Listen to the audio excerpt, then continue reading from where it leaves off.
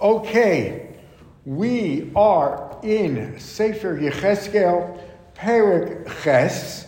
We began the first two sentences yesterday, so let's go back Vayehi B'Shana Hashishis to the beginning. And this is a fascinating perek because, one, it is going to be the third reiteration of the Maaseh Merkava, that controversial perek that began the book of Yechezkel, appears again in Perek Gimel, and we saw the rules that we're not allowed to learn about it, we're not allowed to drush about it. It is so mystical that there was real talk of banning Sefer Yechezkel from the repertoire of Nevi'im. So we begin on Perek Gimel, and just to show you how pervasive and strong the feeling of the Mefarshim is, you read Rashi, that first Rashi on Pasuk Beis, Asur lehisponen b'pasuk zeh. 4 words, that it is asur to even darshan this pasuk. You don't ask questions. So we are reading it, and so now Yechezkel, this is also going to be interesting because Yechezkel is going to be transported back in time through a vision. He's in Bavel, back in time for a real tour, as it were, a visual of the Beis HaMikdash, and he is going to be shown why it is so inevitable that destruction will come. So as I say, it's a fascinating perek. Start from Pasuk Aleph, by Yehi B'Shana Hashishi B'Chamisha L'Chodesh. It is in the 6th year since the Golus of Yechonyahu. 5th month would make it Elul, the 5th day of Elul. And says the Navi, Ani Yoshev B'Veisi, I am sitting in my house in Bavel, V'Zikne Yehuda Yoshvim Lefana, and arrayed before me are the elders of Yehuda. And it's a very distinguished group. They are legitimately righteous, learned people who were in that first Golus of the elite. They are sitting before Yechezkel in his home, either to learn Torah, as was their wont, or more likely, they are very concerned as to what their co-religionists back in Israel are doing. What is going to be their fate? Remember, it's 6 years since they were taken into exile. Could it be that Nebuchadnezzar is going to do nothing now? Just keep the city surrounded, make it a vassal state, and there'll be no destruction. And they just really want to know, what is the plan? What's going on? Was the temple, was the Beit HaMikdash functioning? Was there any avoda going on? Yes, the Beis HaMikdash, as we're going to see, yes. And the Beis HaMikdash was functioning, and functioned till the last minute, till 586. And so they're asking him, and they're sitting before him, Vatipol alai sham yad Hashem Elokim, and the hands of God suddenly came upon me.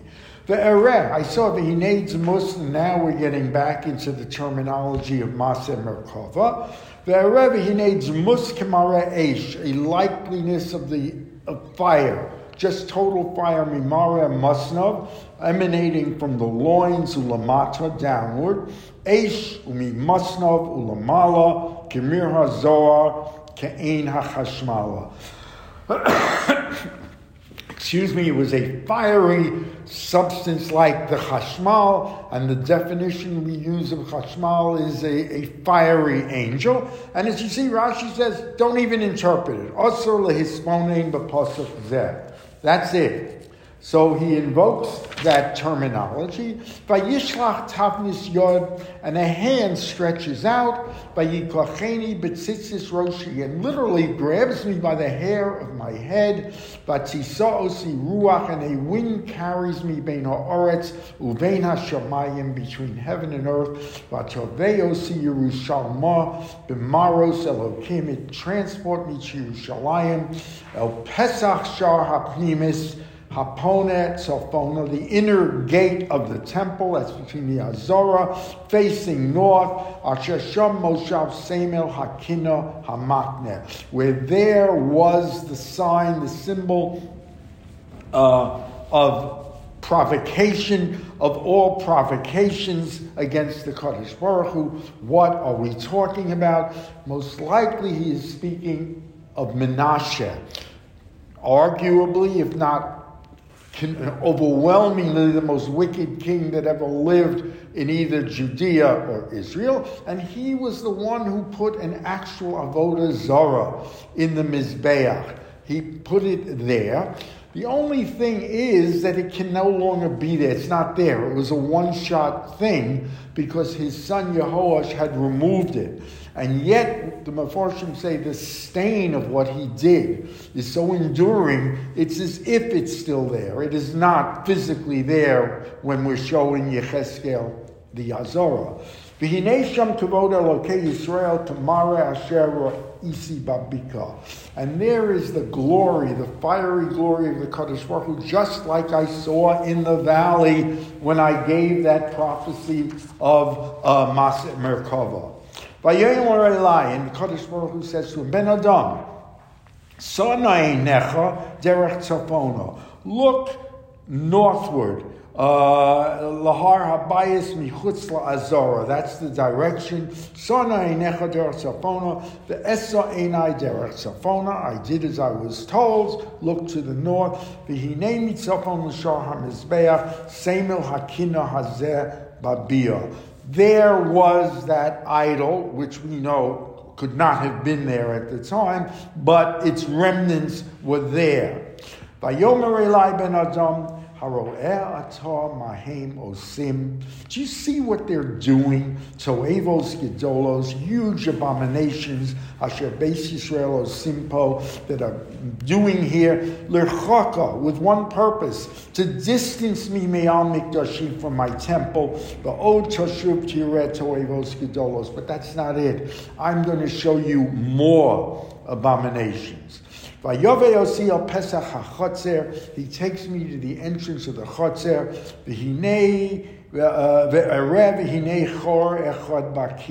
There is a hole in the wall.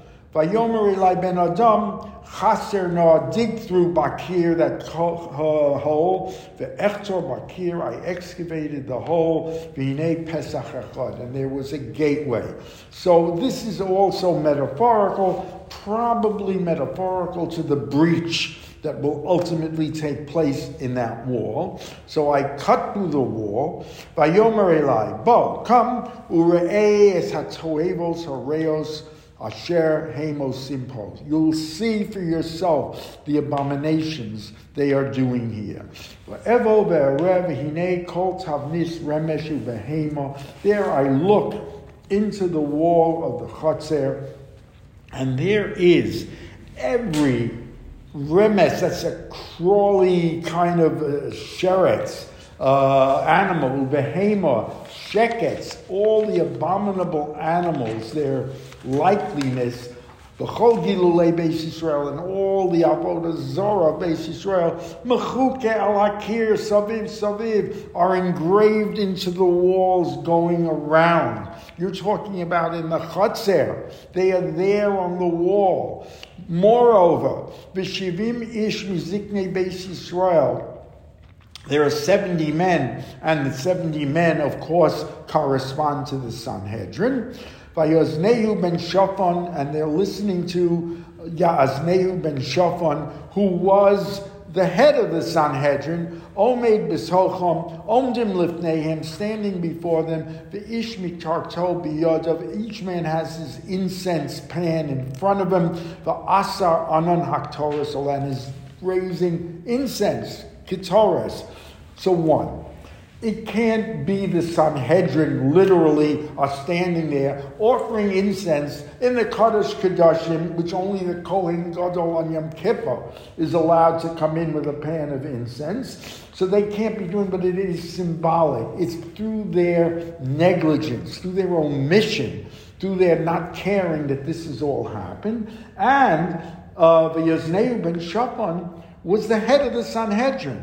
So this is the kind of leadership you have. They're offering the Ketores in the Kodesh Kodashim, and this is what they are doing. By Yomer Eli, the Kodesh Baruch Hu says, Hara'isi ben Adam asher ziknei b'nei Yisrael osim. Do you see what they're doing? B'choshech. Choshech isn't the literal darkness, the spiritual darkness.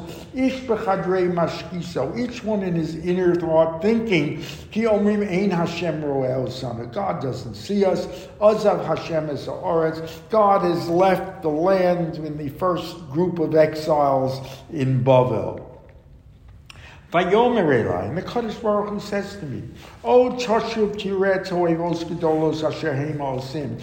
I'm going to show you bigger abominations that they are doing. And of course, just bear in mind, Yechezkel never leaves his apartment in Bavel. This is all a vision, a very realistic vision. Vayove Osi al Pesach Shar Beis Hashem. He brings me to the Pesach Shar Hashem, the open gate. As the Radak says, this is called the inner gate of the Chatzer. Hashem, Asher al Hatzafona, facing north, where we did the Korbanos. V'nei sham hanashim yoshros milvakos es hatamuz. Very strange. There are women sitting there who are watching the Tammuz crying. The Tammuz was an idol. The Tammuz was an idol whose magic was that it had eyes made out of soft lead. And so when you put a candle in its hollow inside, it would make it look, it would provide a visual effect as if the eyes were crying. It was called Tammuz because there was a god of Avodah Zarah called Tammuz. Tammuz is also the spring, the initiation of the spring and summer festivals of harvest and prosperity. And so this was a god they worshipped. And he was magic. He could cry on command. Vayomer Eli Hora'isa ben Adam O Toshuv Tireh Toevos Gedolos Me'ela. This is nothing. I am going to show you abominations bigger than this. Vayove Osi el Chatzer Beis Hashem Hapnim is the inner Chatzer I'm taking you. V'hinei Pesach Heichal of the Kodesh Baruch Hu, Bein ha'ulam u'bein ha'mizbeach, between the ulam and the altar, ke'esrim v'chamisha ish achreihem el ha'heichal Hashem, the 25 men there, u'pneihem kadma, they're not facing the altar, they are facing east. The east is where the sun rises. You didn't turn your back on the altar, and they are facing east. V'hema mishtachavim kedma lashemesh. They are worshiping the sun in the midst of the Azorah with the Mizbeach there. They've turned their back on the Azorah, and they are worshiping the sun in the center of the Beis HaMikdash. Not only that, Vayomer Eli Hara'isi ben Adam Hanokel Leveis Hashem. Have you seen that? Is there, nothing further they could do? The Beis Hashem Me'asosas HaToivos Asher Asupo. Have they not had enough of this? Ki malu es ha'oretz chamos. They have filled the land with chamos. V'yashuvu lahachiseni. They continue to anger me. V'hinei shochin es hazmora el apam. Requires explanation. Apparently, it wasn't enough for them to be worshiping the sun god to the east with their backs to the Mizbeach in the west. They were indulging in probably one of the most vile, obscene forms of Avodah Zarah. They were defecating. They were relieving themselves with their backs to the Mizbeach, as Hazmora el Apam. And there was this foul, malodorous smell filling the Azorah and the Beis HaMikdash for what they were doing.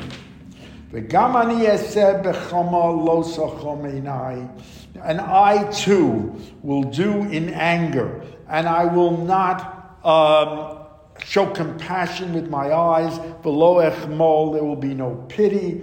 The karu ba'azni kol gadol below eshmaos. And then they will come crying to me, and I will not in fact, listen to them. And we're going to see a continuation of this visual tomorrow, very disturbing. And so the Bnei Yehuda who want to know what's the future of their co-religionists, this is the answer. They will be destroyed till the last man standing.